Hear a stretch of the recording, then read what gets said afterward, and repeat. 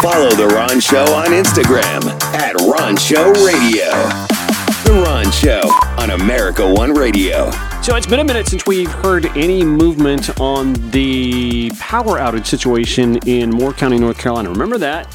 There was a lot of speculation and dot connecting that apparently a drag show happening downtown in rural Moore County, North Carolina led to potential domestic terror. There were those on the right who said, no, pump your brakes. It may not have had anything to do with a drag show.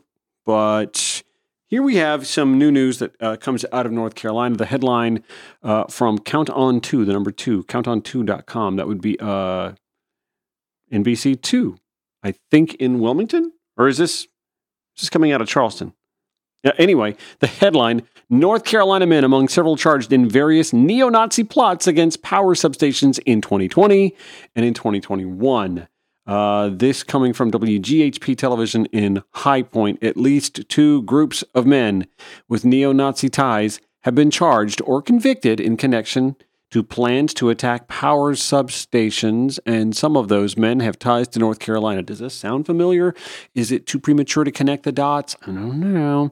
The plots were uncovered in 2020 and 2021 and covered numerous states. 3 men pled guilty to a 2021 plot in February of 2022, and several men indicted by the Eastern District of North Carolina in a 2020 plot are awaiting trial. Both those cases involve groups planning attacks on substations in different states, primarily using high-powered automatic weapons. And this just in from Count On 2, NBC2. Let's get to some breaking news now. We've just confirmed deputies in Moore County have obtained multiple search warrants into the attacks on Duke Energy electrical substations over the weekend, causing tens of thousands of people to go without power for 4 days.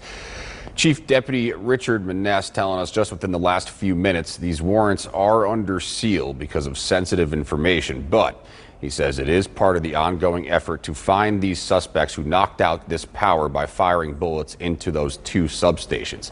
The power is now back on. We'll continue to follow this breaking news for you. So you don't think he might be looking at some of those cases that were just being discussed in that article, do you? I've yet to, by the way, hear one word about Antifa. Antifa ain't doing this. Hell, the Muslim Brotherhood ain't doing this. The Muslim anything ain't doing this. Black Panthers aren't doing this. The Alphabet Mafia. I can speak on behalf of the Alphabet Mafia. We're not doing this. This we're not doing. We wouldn't cancel a drag show. Are you kidding me? Please. We'd put it on Bravo.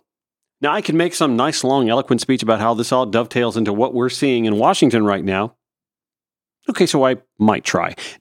No, seriously, this is about continuing functionality. And what you see here is a faction that would rather blow it all up, figuratively or literally, blow it all up, than to continue to see this nation progress towards that more perfect union with all the diversity. They can't stand it. Growing by leaps and bounds. Now, there are those on the hard right that say that the left is just using scenarios like this to stigmatize white people. I mean, oh my gosh, where could they have ever gotten that idea from after post-Reconstruction demonization of the colored person, after Jim Crow, after the Willie Horton ad during the 1984 presidential? Where on earth could they have gotten that idea from? Joe Biden put it best. And we won't ignore what our intelligence agencies have determined to be the most lethal terrorist threat to the homeland today. White supremacy is terrorism. We're not going to ignore that either. My fellow Americans, look, we have to come together to heal the soul of this nation. It was nearly a year ago before her father's funeral when I spoke with Gianna Floyd, George Floyd's young daughter. She's a little tyke, so I was kneeling down to talk to her so I could look her in the eye. She looked at me, she said, "My daddy changed the world." Well, after the conviction of George Floyd's murderer, we can see how right she was if we have the courage to act as a Congress. We've all seen the knee of injustice on the neck of Black Americans. Now's our opportunity to make some real progress. The vast majority of men and women wearing a uniform and a badge serve our communities, and they serve them honorably. I know them. I know they want...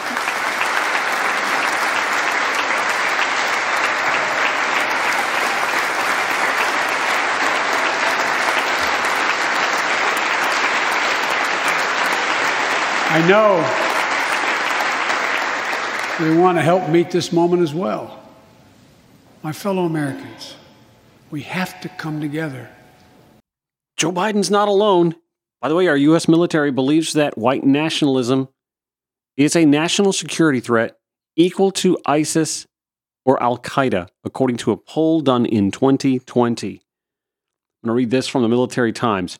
Troops surveyed in the latest Military Times poll identified white nationalism as a national security threat on par with Al-Qaeda and the Islamic State group, and more worrisome than the danger posed by North Korea, Afghanistan, or Iraq.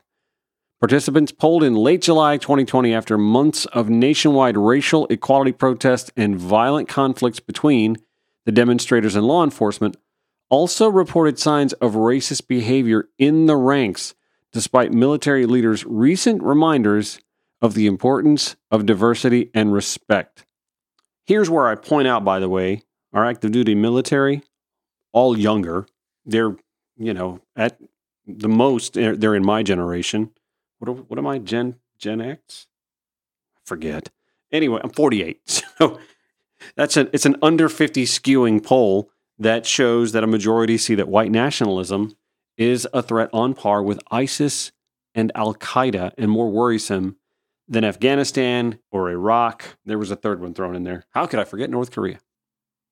It's a real and grave threat, and we see it in a lot of dialogue, and some of it is so subtle that the people that you hear speaking what you hear or typing out what you see them write aren't even aware that what they're saying reeks of white nationalism, white supremacy. The argument that Civil War statues erected after the Civil War, during Jim Crow, most of them, like their plight to save those Civil War statues. They don't realize why they were erected in the first place. Kind of a drawing a line, a show of force, a bully tactic.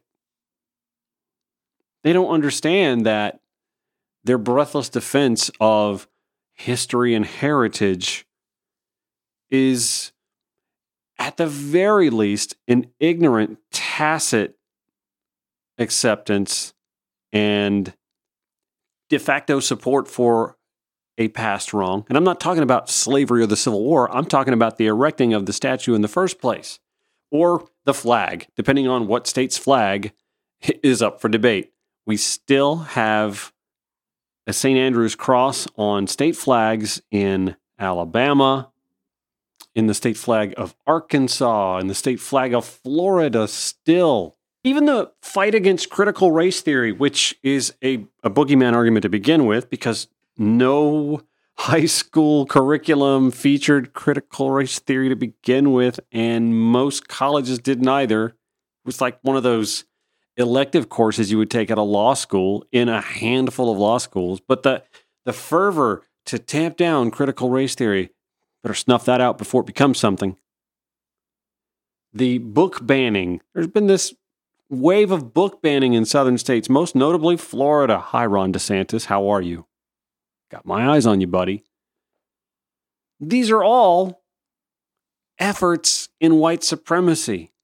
And I know I'm going to get pushback from the occasional right-winger who goes, we're just preserving history here. We don't want to raise kids that feel like they're ostracized because they're black. I don't think teaching history, a history of bias and oppression, does that. Well, then we don't want little white kids to feel like they should feel bad about past wrongs done by white people. In what world does that ever happen? I mean, seriously, I never once felt guilt for the Trail of Tears. I was shocked and repulsed by the atrocities born on the native culture in this country, as shocked and repulsed as I am about the known history of the enslavement of Africans brought to this country as human chattel and the atrocities born out there.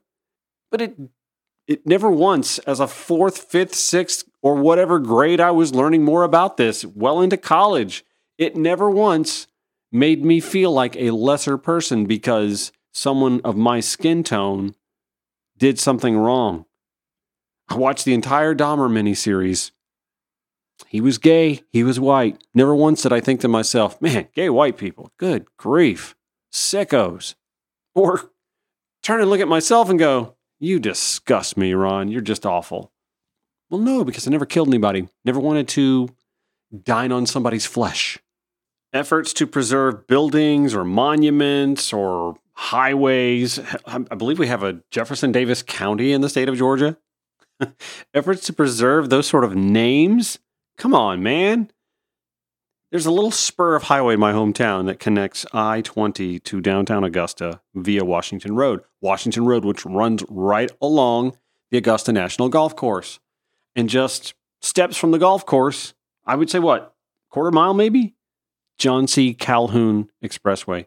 John C. Calhoun, a former vice president, former senator, former slave owner, who once was, notoriously brutal to his own slaves. There was a slave named Alec, by the way, that got away. And when he was recaptured, Calhoun wrote to the captor, I'm glad to hear that Alec has been apprehended and am much obliged to you for paying the expense of apprehending him. He ran away for no other reason but to avoid a correction for some misconduct. You can read that into that, right? Whipping. And as I am desirous to prevent a repetition, I wish you to have him lodged in jail for 1 week, to be fed on bread and water, and to employ someone for me to give him 30 lashes well laid on at the end of the time. I hope you will pardon the trouble. I only give it because I deem it necessary to our proper security to prevent the formation of the habit of running away, and I think it better to punish him before his return home than afterwards. That was in 1831. Slavery wasn't abolished until 1865, of course, in the midst of the Civil War, but there was already a lot of discussion about emancipating slaves. Well, actually, as this nation was being formed. Never mind that the Electoral College that continues to bite the will of the people in the ass in this country every, 10, 15 years or so, was something of a compromise to majority slave states to bring them to the table to sign the Constitution so we could ratify that bad boy and get moving. You see, white nationalism, white supremacy, it's not a new problem. It's baked into the nation's DNA, unfortunately, and we have a faction that refuses to allow us to even look back into that to see how we got to where we are today. My theory for the resistance into that introspection is that there's a conservative movement that realizes that a lot of their ideology stems from racist thought of the past, and they don't want future students, future voters to connect the dots. Okay, so I was right. I was going to go off on a tirade over the substation situation in North Carolina with some arrests being made. By the way, I'll share that article in the show notes at RonShowATL.com and at RonShowATL on Twitter. Stand by, Atlanta. Does a little 5 points need saving? I think maybe. More Ron Show on America One Radio next. Oh, hey, you're still here. Hey, that's cool. Thanks for sticking around. Not only am I host of The Ron Show, I'm also Ron Roberts, real estate agent / realtor with eXp Realty. That's right. I help folks buy and sell residential real estate in and around Metro Atlanta. And we've been through a crazy couple of years, have we not? Between COVID, the post-COVID market, the craziness. You could throw an open house on a souped-up tool shed and you would have cars lined around the block to come in and see it and throw an offer well over asking price. Well, those days are no longer a part of us, and interest rates are a little higher than they were before. But I must say, it's still a great time to either buy or sell, or both, real estate, residential real estate in Metro Atlanta. Why buy? I tell tenuous buyers all the time, if you are renting right now, you are paying someone else's retirement accounts your money. and it might as well go to you.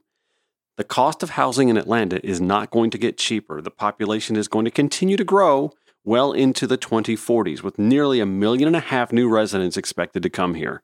So you better get a house sooner rather than later. And if you can afford to buy an investment property, now if you already own your home, why not buy one nearby you as well and create some additional income that could be your retirement savings, and you get to choose one of your new neighbors.